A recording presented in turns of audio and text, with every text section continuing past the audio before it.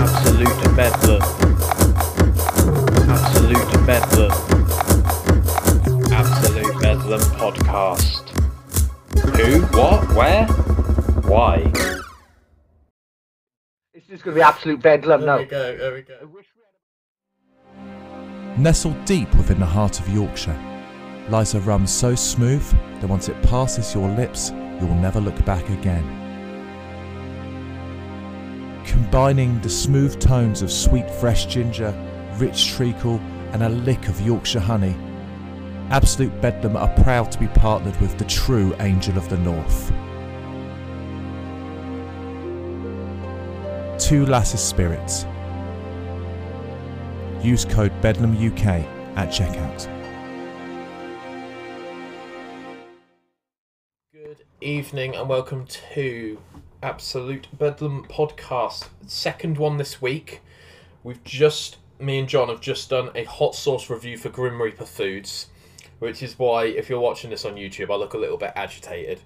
It's because there's basically Mount Vesuvius going on here in real life, in real time. But anyway, we're doing a promo episode for Jezz from the musical project known as Carbon Kid.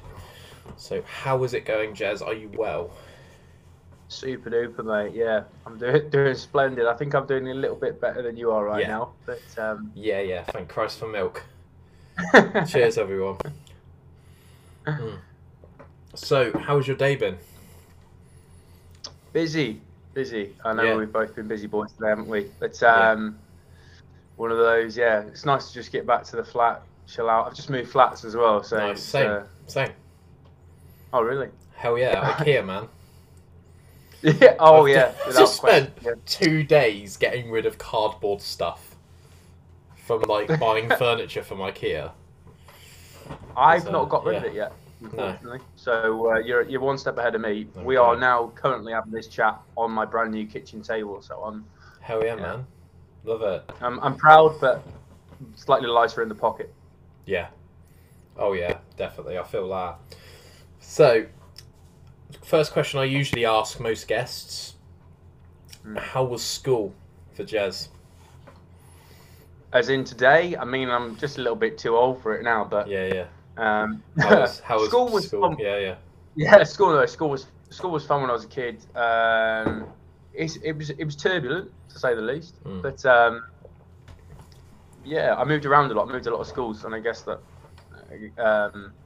led me pretty much all around the country. Had a good experience as a kid, and it was really varied. That was a really broad question, and for a person like me who's moved around a lot, it's quite a tricky one to answer. But dig away if you want to dig away. That's all right. I find you can tell a lot about someone based on their school life and how they adapt in terms of were they with the emos, the goths, the cool kids, the sporty kids.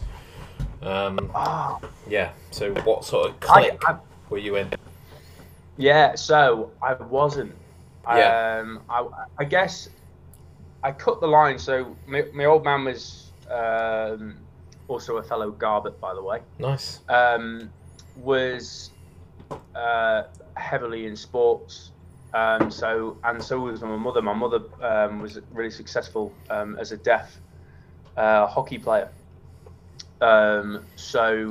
Unique thing to hear on on a Tuesday night. But so I was thoroughly in sports. So I would kind of hang around with the kind of probably call them the chavvy kids at the time. More sports orientated guys, and then at the same time, I was in love with rock music. I had two stepbrothers who would wouldn't let me listen to anything but Linkin Park at the time. So great choice. But so I found myself cutting the line between different friends groups, and having always been in different schools every 2 years, I was never part of the crew. I think for me, I used to consider myself a bit of a lone wolf, but it's probably in review, it's probably more of a black sheep, to be fair. So to be fair, I've always enjoyed doing my own thing anyway. But that kind of mentality has kind of stayed true. I always stay connected with everyone. I'm not divided by the types of people. I just get on with everyone. That's just how it is. What was the naughtiest thing that you can remember doing at school? Oh, damn. It's a funny one, actually. So there's a kid who was a bit of an oddball, and he was a bit of a bully as well. And we were all in this thing it was called Separate Sciences at the time. This is when I was in school in North Wales. Another one of the mighty fine places I've lived. But yeah, it was in Mold Allen School in North Wales, in a place called Mold, which is a strange name, but not far from Chester. Yeah. And we are we were assigned, 3 or 4 of us were assigned to do like a little presentation on reproduction and like XY chromosomes and all this kind of stuff. And we just weren't intelligent enough to realise that there was far more to it than we thought. We were just like, reproduction, let's find loads of GIFs of animals doing things and overlap them. So it was, what was it called? Was it Pixar or something like that? I forgot what the name of the thing was, but we were just basically got loads of moving images and made loads of animals look like they were either like getting it off or getting it on. Well, like stop motion. And effectively, it was clip art. So it was clip art moving images, and we managed to put that into our PowerPoint presentation. Anyway, so most of the presentation was that, and then halfway through we were like, right, this guy's like been bullying such and such, whatever. So we decided to have like almost like subliminal, like, when an image just flashes up, kind of like in Fight Club. When like random images flash up. We did that, and we're supposed to hit the space bar really quickly, and a photo of him in the middle of like doing something stupid that we found on one of his socials. We was like, bam, bam, it was supposed to be up and gone. And we did it, and then the screen froze, and the teacher saw it, and the whole class just burst out laughing. Pretty much almost got myself suspended. I've probably done naughtier things, but that's the one where I'm like, that's like something you'd probably see in a film or something. It was just so bizarre. Love that. But it didn't work out, and we got punished, so what can you do? Love that. Yeah, like I say, it tells a lot about someone, because some people just like punch kids and then they deal with the consequences, whereas some people are quite methodical and strategic and right, what I'll do is I'll set this up in assembly in front of 200 people, and then just when he thinks he's safe, I've got him. And I think that tells a lot about someone when they're like quite sort of layered. Yeah, I felt quite evil doing it, but at the same time, it was well deserved. I've always been I like to stand up for other people. It tends to get me in trouble and stuff. It always has done as I've got older. End up in bar fights and all sorts for sticking up for people. And in that instance, I got served as well. So it doesn't always pay off. There we go. Awesome. So that's the school bit over. So we're going to promote Carbon Kid.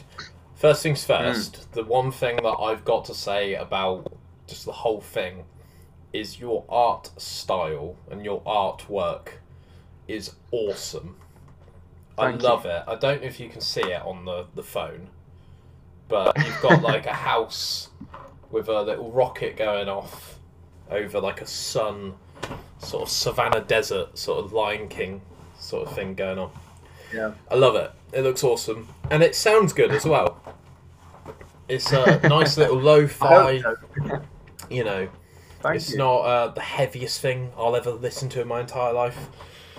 And it's also not just like, instrumental lo-fi, which seems to be a phrase that's a lot, nowadays. You go onto YouTube and listen to like lo-fi chill mix and all that sort of stuff. But yeah, this is all you, isn't it, Jezz? Yeah, pretty much top to bottom. I appreciate the comments on the artwork because I'm not by any means a graphic designer, but that really it came together. I had quite a clear image in my head of what I wanted to deliver on that. So I just I've done a bit of logo design for people over the years, and just felt like the right thing to do. I think sometimes I like to be involved in everything, literally everything, top to bottom. And if I can't necessarily deliver on something, I'll give a really good indication of what I want. And in that instance, I was like maybe speaking to a few people, having a few conversations, and I just thought, at the end of the day, with all due respect, I think I might be able to deliver this clearer to my own division. You know what it looks like in your head, so it's easier to get to, I guess. Takes a great deal of time and determination, particularly when, you know, foremost I'm a musician. So it's, I mean, there are creative overlaps, but it wasn't going to be what I wanted it to be unless I did it. By the way, if you pay attention to the artwork, it doesn't actually make sense. It looks good, but I know it doesn't make sense because the, yeah, you have to really look at it. Like the stars and the sun and everything overlaps in a way that doesn't actually physically make any sense. But you don't notice it until I've ruined the concept for everybody now. So I've noticed there's no windows on the house. But yeah, you it's might good. want to read into that. Let's just leave the self-deprecation to me, all right? Because I'm pretty good at it, and it's all yours. You know, I do struggle with taking a compliment, so I'm right there with you. So. But yeah, dude, the best thing you can do. Sorry to cut you off, but the best thing with a compliment, if anyone's listening to this, just roll with it. The amount of fun you can have. I used to be exactly the same. Anyone compliment me, I would curl up into a ball inside and you know, and feel so crap and not really know how to respond.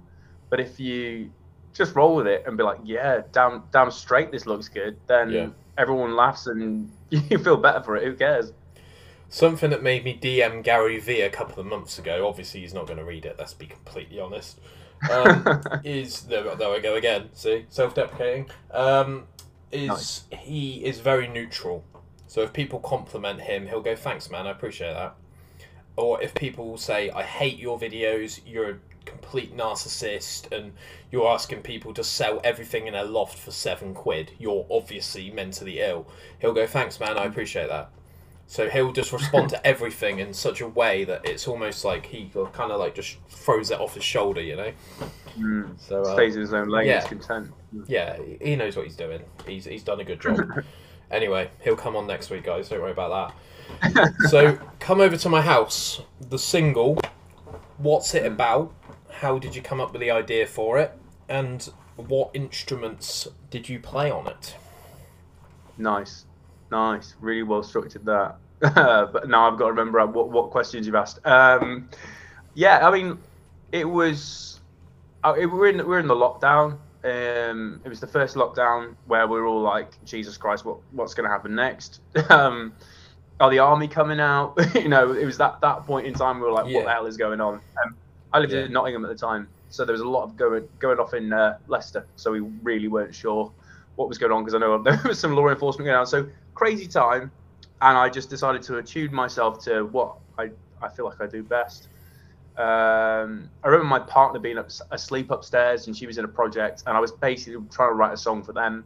I felt that they had real potential, but they weren't getting what they should have been doing out of their writing sessions. It was very disjointed.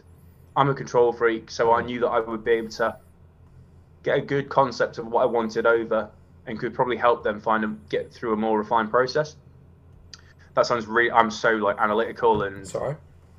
I've got loads of structure, so and I'm quite confident in my work, so I felt that I was just determined to give them something that could work. And I remember them not really buying into it, and I was like, well, I feel that this project, what I've done here is something that's not what I would normally do. It's a representation of something I quite enjoyed doing. And then the lyrical content was, I'd written it for my partner, and all I had to do was kind of rephrase it for it to fit me, and then made tweaks and here and there, and it just became, you know, effectively a love song that I've written on somebody else's behalf, but then ended up having its own meaning to me. And yeah, it's a song about kind of meeting somebody new and going through the exciting experiences. And I was talking about our experiences in our relationship, and but they're fairly relevant to a lot of experiences. It's like modern dating 101, really. And yeah, man, it was divergent. And like you said before, it's not the heaviest thing you've ever done. And, you know, I've been in metal bands and I've done hip hop and stuff in the past. And there are some elements that come through, particularly from the hip hop, with the lo-fi elements to things that are, you know, they bleed into this track. But it wasn't what I was used to doing. But, you know, the thrill that I got from working on that track, and yeah, I loved it. But yeah, so there was that process. I basically played all the instruments. Top to bottom again. I worked with my friend Tim Bond down at Bookmatch Studios in Cambridge, who is a phenomenally lovely bloke. Really, really nice guy. We've known each other for over 10 years. Lovely studio setup he's got down in Cambridge next to some amazing meadows. You literally can't find a more tranquil place to go and record. The summery vibes just seem to be there throughout, whether it was through the recording process, the writing. So we tried to emulate that, and I'm inspired by bands like The Neighbourhood and stuff, and with all their kind of saturated tones. It was a really exciting project, a love song which I'm not used to writing. Yeah, it was a good experience, man. I can't remember all the questions, I've got to be honest. Right. I'll just quickly say, it's got a very summery vibe to it, so it's interesting that the location that you wrote the music in kind of comes through. I've never really thought of music like that. Yeah. But yeah. Other questions was, I know that you played all the instruments, but was there guitar, bass, drums, vocals, or was there keyboard? Yeah, okay. Yeah, so the drums are, it's all synth drums. So it's just me playing, you know, I used to, in my last project, I used to do all the drums, you know, proper heavy drum kit stuff, for like, we had a band that emulated elements of like Taking Back Sunday and stuff. So I was quite used to just sitting there at night, moving my fingers rapidly, and it wasn't all like, you know, typing it up as pre-programmed. I would literally be playing it in and then just quantize it, you know. And yeah, so there was that, and then there was that on the bass line, I think, with the first part. So it was, I listened to, like, it's funny you said it, but I listen to chill hop all the time. It gets me so productive when I'm at home and whatever I need to do. If I need to do some chores or I need to do some work or whatever, it's the perfect, for me, it takes me somewhere and I get stuff done. So yeah, I did that, and then like the guitars and stuff came in. We worked really heavily on the tones, Tim and I, when it came to doing the next version. So we, you know, there was probably about 5 or 6 iterations of the original track, but the core of what you hear, guitar, bass, drums, and yeah, there's synths and stuff in there as well. That all came in like a 3-hour session in the dead of night, like I said, when my ex was sleeping upstairs. It's no wonder we're separated. I probably kept up many a night, but yeah, it was an interesting experience of like different, you know, sonics really. I've never done anything like that, and I know I've said that a few times, but yeah, it's why I enjoy what I'm doing at the moment, man, because it's something new, and I'm really enjoying it. Yeah, I can tell in your voice that you're enjoying it.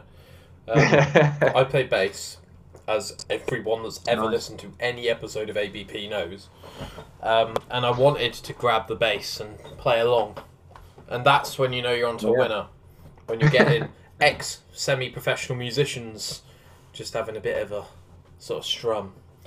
So yeah, you've obviously done something right there. You know what? I appreciate you saying that. That's one of the things about this project is that I'm playing more intricate bass lines, and any guitarist that's ever switched to the bass and has started playing versatile stuff, I think you get a newfound sense of admiration for bass. I love it, and in fact, you know, working on a side project with a friend of mine doing like heavier music, where I really just want to play bass, and he really wants to sing, and I really want to sing, but I just want to play bass. I don't care what else happens, really. Yeah, love that. It's a beautiful thing. Go. Carbon Kid, where did the name for that come from? I was a bit of a gamer when I was a kid, so we used to play Test Drive Unlimited all the time. Oh, yeah. And one of the songs on there is from the escapism of that game, by the way, because you were basically driving, I think it's Hawaii or something, or some island somewhere, and the escapism of doing like a long distance drive with tracks in the back. And there was always this, I remember a few of the songs, but one of the standout one was Carbon Kid by Alpine Star, who are a band from Manchester, and I always get his name wrong, but the guy from Placebo was sang on it. Brian Molko, was it? I've got a funny story about him, man. Sean Smith came on, and he played. What was it he played? We Like to Party by the Venga Boys. He was supporting My Chemical Romance at Wembley Stadium, I think it was, as a DJ. And apparently there's footage backstage of Brian and I think it's Steph from Placebo. And they're like renowned as like the most mundane, like stern people in music, and apparently they're doing a bit of a jig to the song. And Sean was like, that is the highlight of my career right there. I managed to get the most stone-faced people in music to have a little bit of fun for 10 seconds of their life. I love that. I love that. That, like, because of, you know, that Sean has 1,000,001 stories to tell. He's such a legend. So, I know, yeah. Such a legend. Do you know, funny story, in my last project, it was called Shadows Like Strangers.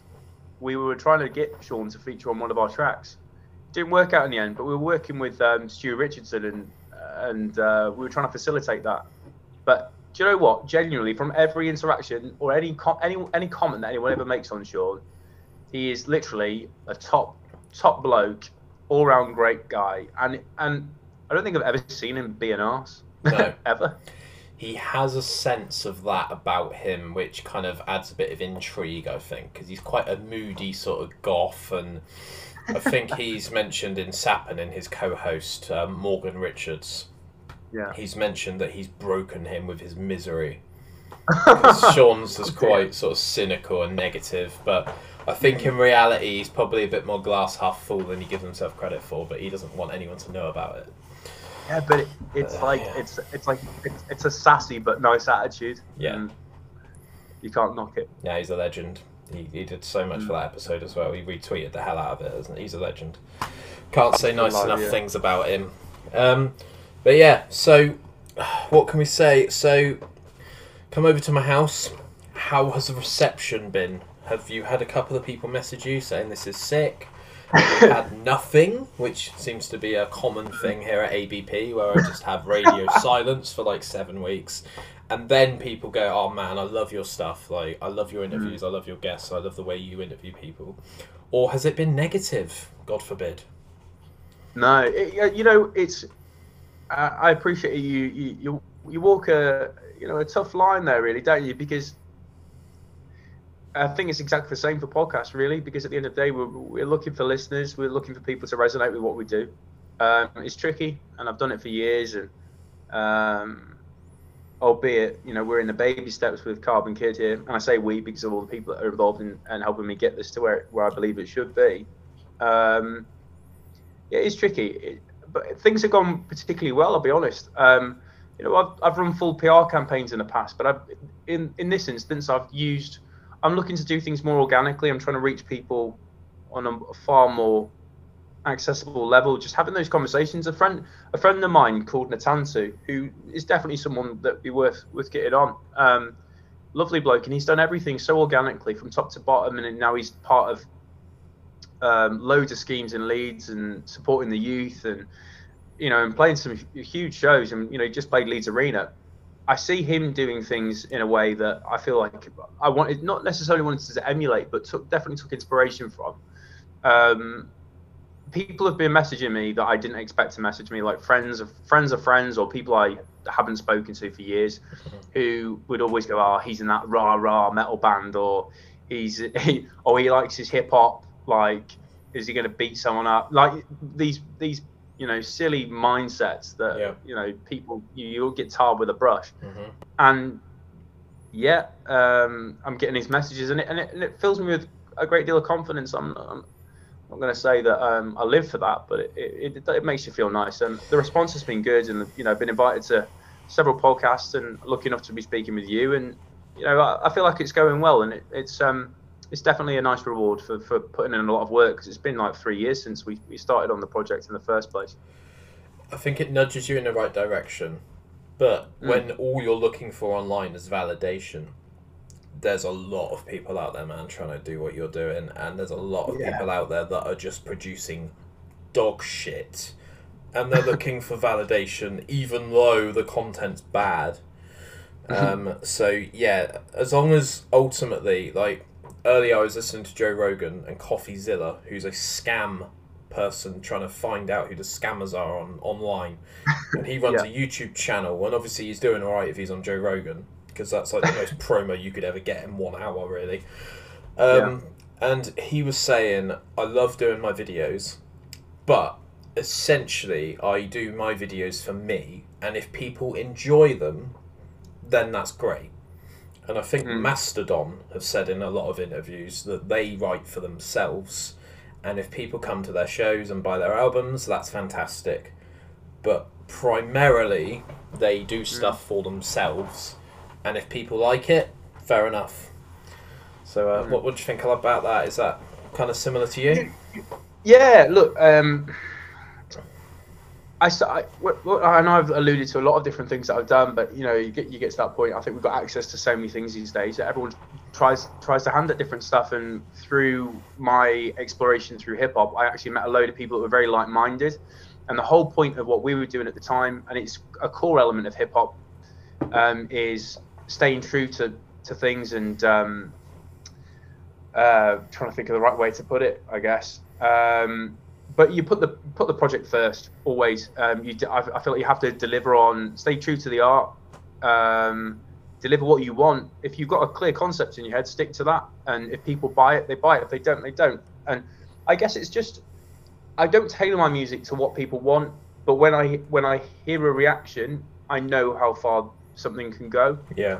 I've been in so many projects since I was young, and you eventually know that I held on to projects for too long at times, and all you can do is, I would probably call it more testing the waters rather than trying to get tick people's boxes. Because at the end of the day, where's the enjoyment come for you? Previously, I just wanted to, I love playing a good show, and I love having a lot of, either good people I know around me or new faces. New faces is a brilliant feeling, by the way, and it'll be the same for knowing that you get new listeners or someone hits you guys in the DMs, Yeah. But at the same time, like, I just want to have fun, and if the music's right and it makes me feel good, and the people that are involved in my project feel good from it, I'm sure that exudes, and people kind of they'll get that sense from us, and hopefully they'll enjoy it too. Prior to that, I really don't care. I just want to make some good music, That's it. That's what it's all about. Simon Sinek, start with Y. I'm not associated with Simon Sinek, but I will be invoicing him after saying that. So, there we go. We're going to go to a quick break, just because I'm conscious of Zoom is about to kick us out, and I'm also conscious of your time. And I was 10 minutes late to this because I decided to eat a ton of hot sauce, which is why I'm now drinking milk at the highest rate physically possible as a human being and not an animal. So yeah, right, we'll be back in a sec. We'll play an ad, and Jezz doesn't have to listen to it, so everyone wins. Right, back in a sec. Cheers. Absolute bedlam. Hello, today I'm promoting a product called Set Surf 100% mineral sun cream, safe for sensitive skin and children. So I've got some products here. So we've got SPF 20 lip balm, mineral sunscreen, SPF 50 and water resistant sun cream, and my favourite, rash cream. So when I was out jogging quite a lot, this saved my bacon when I was running at stupid speeds, believe it or not, and going stupid lengths, and rash cream definitely helped me out. So yeah, reef safe, coral safe, www.setsurf.com, shop the range, use the code BEDLAM20 for 20% off at checkout. Let them know that I've sent you, and yeah, enjoy. Absolute bedlam. And we're back. So OBS is recording, that's always good. Because when I don't record on OBS and I just use Zoom, my editor screams at me. And I don't want any of that because I've already just put him through a hell of a lot of pain eating Grim Reaper hot sauce. So yeah, do the knee slap and we're back in the room. So, I've got a question which is a bit of a sort of beard scratcher, a bit of a thinker. Singles versus entire albums. So I'm hearing a lot at the moment through the grapevine of bands now just dropping singles rather than entire albums, because apparently people listen to 7 tracks out of 10 on an album and then they move on to the next thing, and I think that's perpetuated by this Spotify everything's fresh for 5 seconds life that we live. So what do you think about that? Are you happy to drop the singles now and then, or are you going to drop a Carbon Kid album at some point in the future? I mean, we'll see. But I'm glad. It's a good question to ask, because Donnie from Falling in Reverse is someone that has openly spoken about that and says that, you know, those kind of projects are effectively dead. It's definitely dead money to a record label. It's dead money to an artist effectively as well. I don't know if you could probably, I don't know if you've seen the quality of the work that those guys are doing at the moment. I'm a newfound fan. Not too sure I'm necessarily a fan of everything they say, but they release music. I mean, Bring the Horizon did the same thing, really. They released. I think they're doing 8 tracks. They'll only do 8-track projects now or something. I think Ollie alluded to. So, all right. I get it because of it's the cost. It's literally the cost of everything and all the, you know, advertising campaigns. And if you've only got one song to push, and it's kind of like you're holding back. You as an artist have the control, and you can encourage people to listen to more to what you want them to listen to effectively. I think you compromise. Why would you put a song out as filler? Basically, is where we're at with that. I think, you know, that there's that Sum 41 albums that all kill and no filler. Yeah.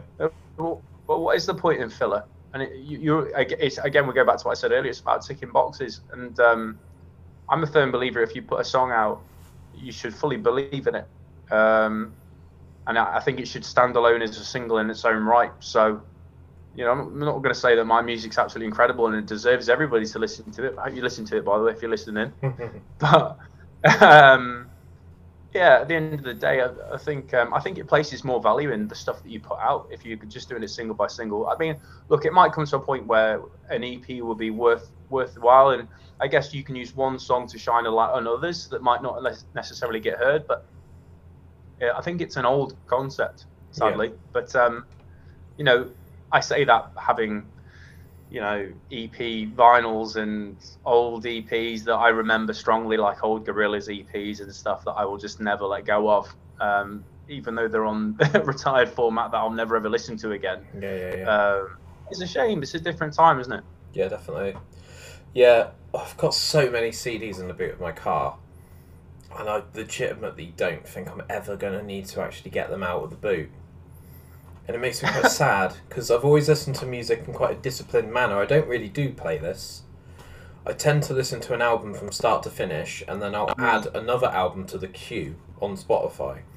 And then I might drop a podcast in as a sort of 2 albums podcast, because I do a lot of driving. So I find that sometimes there's nothing worse than running out of music, or you finish a podcast and you're like halfway to work, so you have to pull over.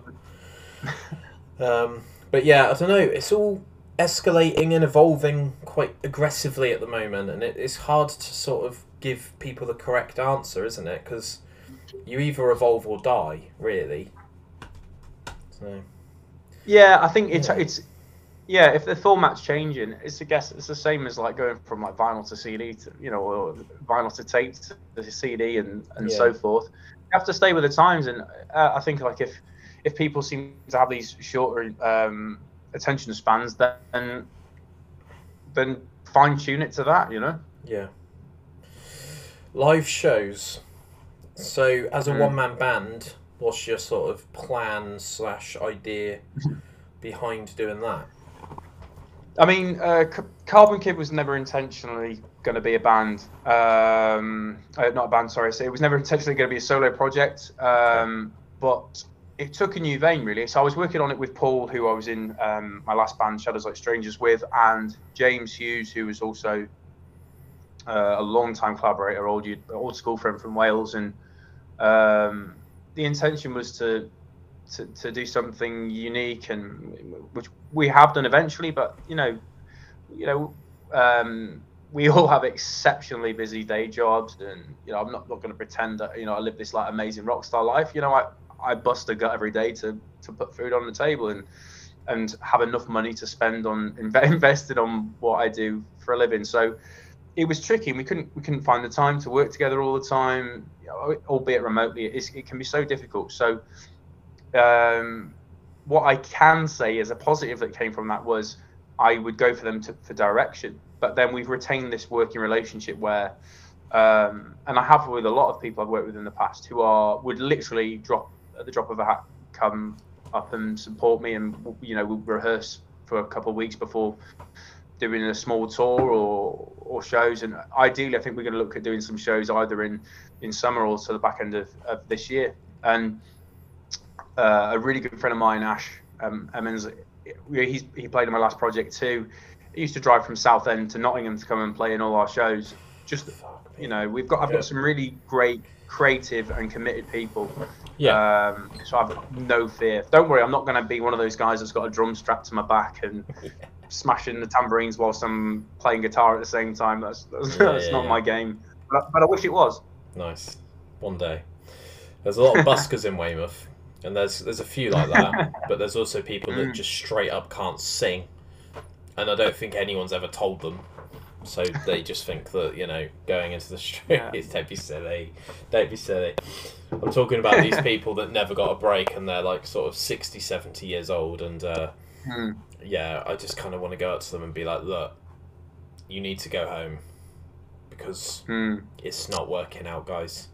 And you see their like suitcase or their guitar case, you know, when they throw pennies in, and it's got like £5 in it, and I'm just like, it's literally not even worth doing. You can't. You know what? I will say I'll stick up for them to some extent. You can't knock the hustle. And to be fair, there's been many a time where I've had to ask friends. I've taken friends aside and said, look, listen, I see person A doing X, Y, and Z, and it's not working out. Please, please, please, if I am that person in your perspective, please tell me so that I don't waste energy or embarrass myself or whatever. And I've had so many times where I've got to that point. Am I really that bad, or you know? And fortunately, I don't know. Maybe not. Fortunately, who knows? But they've always said, no, you're good at what you do. Keep enjoying yourself. Yeah. But I've always that's a genuine fear. I'm sure you need to ask more people, but it's a genuine fear of like being washed up, which is good pun there. But I don't ever want to be that washed up guy on the pier. Being out of tune and trying to get £5, you know. yeah, completely. Yeah, I get that. So I've got some other questions on another note. Just bear with me 2 seconds. What is your favourite instrument to play? Because obviously you play all of it. Is there a certain one that resonates with you a bit more than the others? I say you should go back. I will go back to the last thing I was talking about. Really, was bass, wasn't it? You know. When bass is funky, and if you use bass to its full advantages, it's an absolute game changer. But I love it. I absolutely love playing bass. I never thought I would. Yeah. I borrowed a bass off like my stepbrother, and it just changed the game, and it changed how I wrote music. I love it, man. I wish I could play drums. I'm sick of playing it on my fingers, you know, on a keyboard. Oh, my steering wheel and desks. Yeah. Anything that's a loose part that sounds good when you smack it against something else. Yeah. But bass, man, 100% bass. Nice. Favorite animal and favorite animal noise. Ooh, well, my favorite animal. I've got two animals that I would probably consider they're really weird, but I've got like the red-breasted robin. Just seems to turn up whenever I'm in a really bad spot. All right. And bizarre, but it seems to fill me with hope. And I'm not a very, superstitious kind of guy and stuff. But I believe in patterns to some extent, and I feel that they just seem to turn. I remember one time I was leaving home from my parents' place after having gone through the runner basically. Had probably one of the toughest times in my life, and come back from a really dark place. And the day that I was moving out from the house, there was 3 red-breasted robins in the hedge outside my bedroom window. You never see more than one usually. So, good answer, right? And in terms of noise, probably an eagle. I love the sound of that screeching sound of a gold eagle echoing in a valley in in a western or something. Yeah, going through the Grand Canyon or something. Yeah. Yeah, man. Awesome. You mentioned video games earlier. Favorite 3 video games and first memory of a video game like Sonic or something that sticks out in your childhood that made you go, wait a second, you're controlling that and it's doing it on the screen. For favorite 3 games, I think foremost, it doesn't play anywhere near as well as I remember, but Chaos Theory, Splinter Cell Chaos Theory. Yeah. It was like, I think it was the first time that it was like a dynamic soundtrack in a game. A guy called Amon Tobin wrote it, and it's just an incredible piece of art to listen to if anyone gets a chance to listen to it, and you certainly should. Oh man, I used to love all the Halo games. I'm not going to deny that. And then my stepbrother would kill me if I didn't say this, but Elder Scrolls Oblivion, dude. Like, it's one of the best games. Everyone loves Skyrim, but Oblivion, it was like so underrated. It was one. I remember he went to university and came back after like a full term, and I was still playing the same game, and I'd amassed like hundreds upon hundreds of hours. And he was like, "Dude, have you done anything else?" Yeah. I've got 40,000 gold, but I've got no one to hug in real life. Yeah. I know the feeling. Yeah, joined every guild under the sun and found every. I remember, I think I found like 90% of all map locations as well. And he's like, "What have you been doing?" Fuck me. This is what I've been doing. Yeah. This. Yeah, look at my tasty achievements. Yeah. And what else? What you're saying? What the one game that stands out to me most? Yeah, first memory. I can't. My first memory is actually, I think it was, I don't know if it's called Shinobi. It was a 2D side scroll on my friend's Sega. Oh God, is that a ninja Mega game? Drive? Yeah, it was a ninja game, and you would like throw shuriken and stuff like that. It was such a cool game. But then there's a game called Soul Reaver that I had on my Dreamcast, and it literally. Yeah. I really wanted to say Shenmue, but Soul Reaver was just such a cool game, man. I loved it. My editor's got a Dreamcast right here, and I remember seeing Soul Reaver yesterday because I was going off with Dan Pike, who's an author that we recorded with yesterday in person, and he came into John's bedroom, which is where we record, and he went, "What the fuck? You've got a Dreamcast?" And yeah, there we go. That's pretty gangster. He's there. I can't grab him because obviously it's plugged in. I'm so jealous. I wish I was there, actually. Yeah. Well, if you want to donate to the cause, then I could potentially get this Dreamcast out of the bedroom without John knowing, because I don't think he plays it. But he's going to listen back to this because he's my editor, and he's going to be like, "What the fuck? Give him my shit away." But yeah, it's all good. What else have I got? So, favourite children's TV show? Oh man. I remember the Play Days distinctly. Yeah. But probably Captain Scarlet. Hard agree. Indestructible. The Mr. Arms of the fucking green hula hoops. Yeah. Good times. Wow. I loved Thunderbirds. Loved Thunderbirds so much. Yeah, Captain Scarlet was good. But Thunderbirds was just on another plane of existence. There we go. It was next level. It was so cool, man. The attention to detail is unparalleled even now, really. I remember like the intro to Thunderbirds was just this like massive explosions. I was like, right, let's go Thunderbird 4, standing by. Yeah, really hype me up. Hell yeah. They don't make them the same anymore, do they? They really don't. Speaking of Play Days and Play Bus, I have actually DM'd Dave Benson Phillips to come on here. So watch this space. Maybe. Absolute bedlam.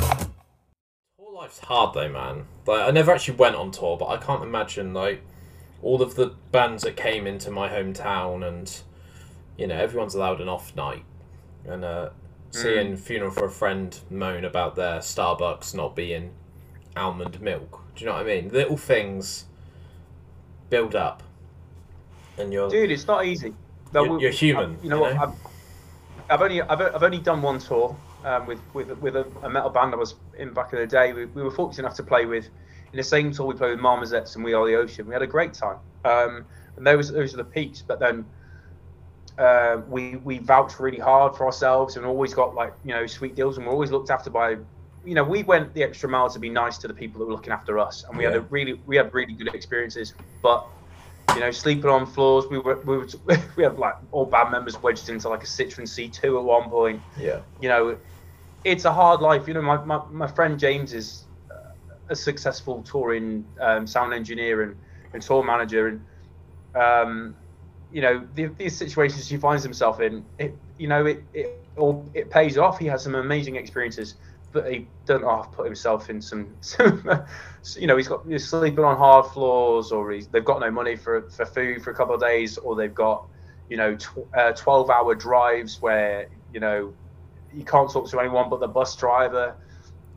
It's not the amazing life that people make it out to be sometimes, you know. Sometimes a UK tour is literally just a list of all of the service stations in the UK, and you end up just going to Wetherspoons and McDonald's.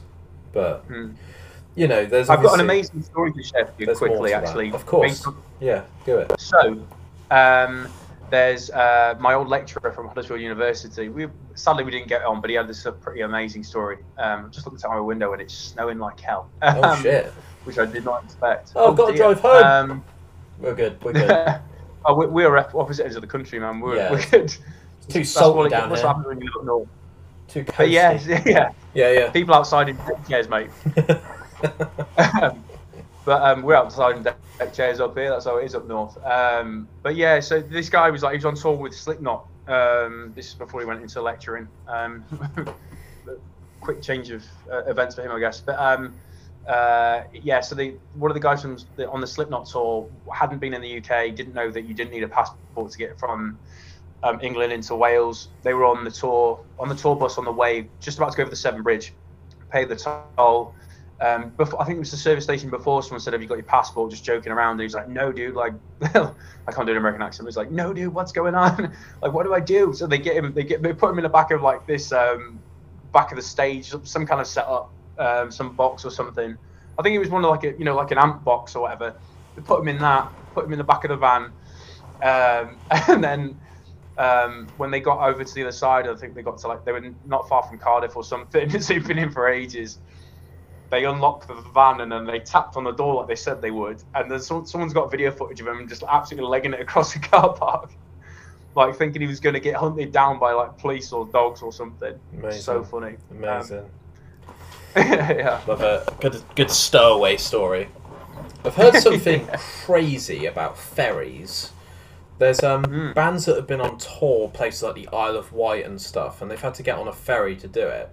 Apparently, I don't know if this is still true, the police and customs can completely break down your car to its like bare components to see if you've got any contraband, and then they can just drive off.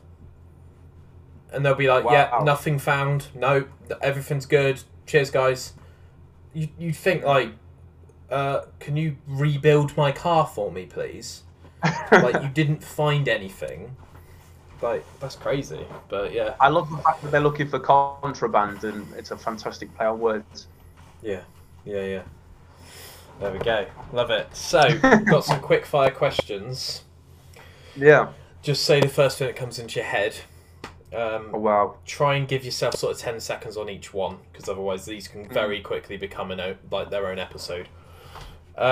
Is a Kinder Egg a toy or a deliciously chocolate treat with a bonus of a toy inside of it? Gotta go for the latter, 100%. Baby. Oh, I need that chocolate. It tastes so good. It's all good. Baby belt or cheese string? Oh my god, what are you doing to me? See what I mean? Cheese string. Just got in there. I love it. Camping in a tent or a static caravan for 1 week? Tent. Hardcore. Living in a city or living in the countryside? Oh man, I'm halfway between two. Countryside's amazing. Good for the soul. Watch Clarkson's Farm, by the way, guys. It's fucking fantastic. It's incredible. Not sponsored. Chocolate or sweets? Chocolate. Bath or shower? Always a shower, to be fair, but I damn miss a bath. Mornings or evenings? Mornings. The Get your day off to a fire. first person that agrees with me Mornings are the fucking one. All of these basic bitches saying evenings. You're wrong. Mornings, get up, go, do your stuff, go home, relax afterwards. Mate, honestly, get out on a run in the morning. Your day goes 10 times better and 10 times quicker. Hell yeah. Love it. Mint choc chip or chocolate orange? Mint choc chip, easy. Have you got any minor inconveniences you want to get off your chest? Is there anything that's currently bothering you, Jezz, and you just need to have a bit of a fucking moan about it? Do you know what? No, not at all. Life is life. If I have something to moan about, someone will have something 10 times worse to moan about. So why air it when we've all got our own crap to deal with, you know? Fair enough. Crap answer. Fair enough. It's fair. Well, I think the last couple of guests I've had on have absolutely made up for that, and they have gone absolutely mental when I've asked them what their minor inconvenience is. So we'll have a bit of a lull this week. We'll have a bit of a lull. My last one was my shower head moves on its own accord, and it's quite frustrating because I just want a stream of water. That's all I want in life is just to get I'll tell you wet, what. you know? Oh, here we go. Here we go. I moved into a lovely new flat. I'm very, very content. Yeah. God damn, is it cold? And I moved in the coldest, most snowy week that we've had in years. Yeah. And it's, again, proving that point, it's snowing. And it's probably going to cost me a fortune in energy bills. Is that good enough? That's perfect. You had me at no. So anything other than that is fantastic. It's all content. You know what? You're not the first person to say that. There we go. First ever phone and first ever ringtone. Oh damn!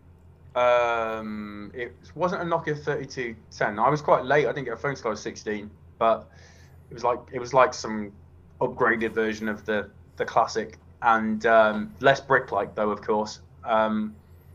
So obviously less impressive. I don't remember my first ringtone, but I can guarantee it was crap. Yeah. Oh yeah, Sorry. definitely. Jamster, wasn't it? Was that one of the things? You could buy a ringtone of Jamster or something. No, It's like no, Crazy Frog or some shit. No, I was, way before that. We were talking, we're not even talking polyphonic. We were talking monophonic, whatever it's called. Yeah, It was horrendous. Made a beeping noise, and you knew something was going on. I bought my first ever phone because it had Snake on it. That's all that mattered to me, and I had to get reminded about this. My mum mentioned this a couple of weeks ago, that I would turn my phone off if I wasn't using it. Not realising that people might call me. You might get on exceptionally well with you would have got exceptionally well with my stepmother. But I guess now you just, you can't live without it. Everything's on it. You need it. So bad. I think back in the day it was quite easy to just cut off for a bit, wasn't it? So bad. There's nothing that pisses me off more than knowing that I have to go on my phone for basically everything I do now. It's my sat-nav, it's my music player, it's my research device, it's my email sender, it's my status updater. You've seen my Instagram stories. I go hard on Instagram. I can't live without it, and it really does kill me sometimes knowing that I can't, I can't leave it at work. It's not a good situation. I would say, much the same really. The worst thing is when you're on an app and you close the app and then you find yourself on the app like 30 seconds later and you don't realise what you've just done. Yeah. Painful. Completely. Or you specifically go on your phone for one thing, someone messages you, and you end up dealing with that message and forgetting why you picked your phone up in the first place. Yes. Yeah, all the time, dude. Anyway, let's get off this because it's negative and we don't like that. Apparently, according to, Mr. Showerhead over here. Favourite choice of fast food? Oh, wow. Okay, that's tricky. So I'm vegetarian, so that makes it very difficult. But I had chicken wrap yesterday from an amazing place what are they called? Man, I've got a pit stop. It's called, or Pitta Stop. Nice. Incredible food. I love halloumi, man. So halloumi wraps all over this. Yeah, but I'm gonna just say that. There we go. That's on the rider. When you play your live shows. Halloumi. All of the halloumi. That's all I want. Halloumi and booze. Let's go. 2 more questions and I'm going to leave you to it, because we're both busy people operating within the similar circles of life. How do you want to be remembered? Do you know what? This is a really weird thing to think about, but the amount of times I've thought about if I could have that overview of my funeral, I would love to know that they play one of my songs.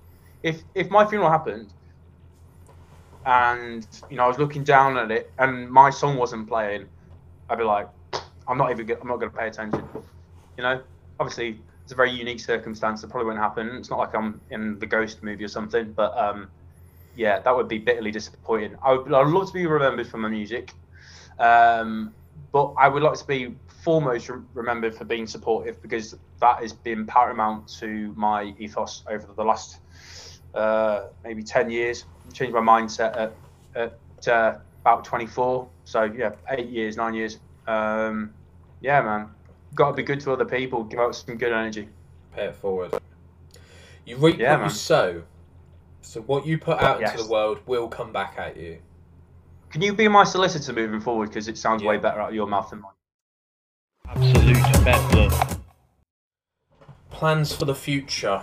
What does the next 6 months look like for Jezz?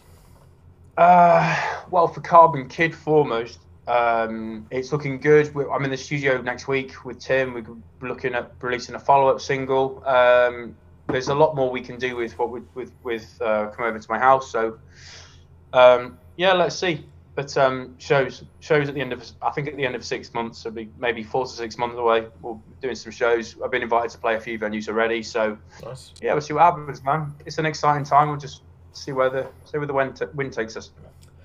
I don't like doing this because I call it a podcast promise, but I like you. I like what you're about. I like the music. If you come anywhere near Bournemouth or Southampton, I will try everything in my power, as long as I've got a bit of notice, because I do have a kid at the weekends. He's called Casper. I don't know why I said that, like he's just a kid that just shows up. Like, he's been on here, guys, Oh, it's you again. Yeah, it's him. He obviously can't come to gigs, but I will try my best to come down and have a little listen, if possible, within my affordability bracket. Yeah, I've got connections in Winchester and Southampton, and some of my clients are based in Poole. So look, it's going to have to happen at some point. So yeah, I'll definitely you're definitely on the guest list wherever I play.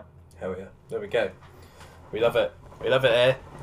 But yeah, anything else you want to promote? Any shout outs? What socials are you on? It's Carbon Kid UK on Twitter, which I barely use. So stick to Instagram. Find me on exactly the same handle. So Carbon Kid UK on Instagram. Responsive. Let's talk. Back me. Listen to my tunes. You can find my music on Apple Music and Spotify. All I ask is that you listen, see what you think, and leave some comments in my comment section, because that's what we thrive on these days. And tell a friend, guys. So powerful. Share it about. I told you. Listen to my solicitor. There we go. Solicitor Ben. It's got a ring to it. We can dream. There we go. Right, well, this has been a fantastic episode and a great conversation. And thank you for the music. Thank you for being so uplifting and putting up with someone that's just eaten a lot of hot sauce. So appreciate you. Thank you everyone for listening, watching, viewing and subscribing. Check out Jezz. He's worth it. And I'll speak to you all soon. Alright? Cheers, guys. Bye-bye. Absolute bedlam. Shanty Spirit, based in Bournemouth, UK. Dorset Botanical Seaweed Vodka. So I met these at Bournemouth Air Show 2 years ago, and I wanted to get them on the podcast, which I've done in the previous episode, and I wanted to speak to them and promote their products because I think they're onto a winner. So this is vacuum distilled for fresher flavours. Lots and lots of different seaweeds go into this amazing vodka. doesn't taste like the usual stuff that you get from the supermarkets. It's got a bit of a sort of story to it and a bit more of a twist.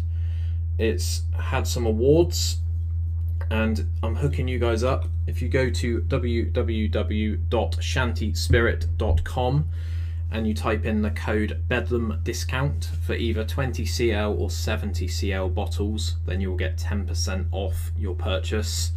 Shanty Spirit, drink to enjoy, drink responsibly. Absolute Bedlam.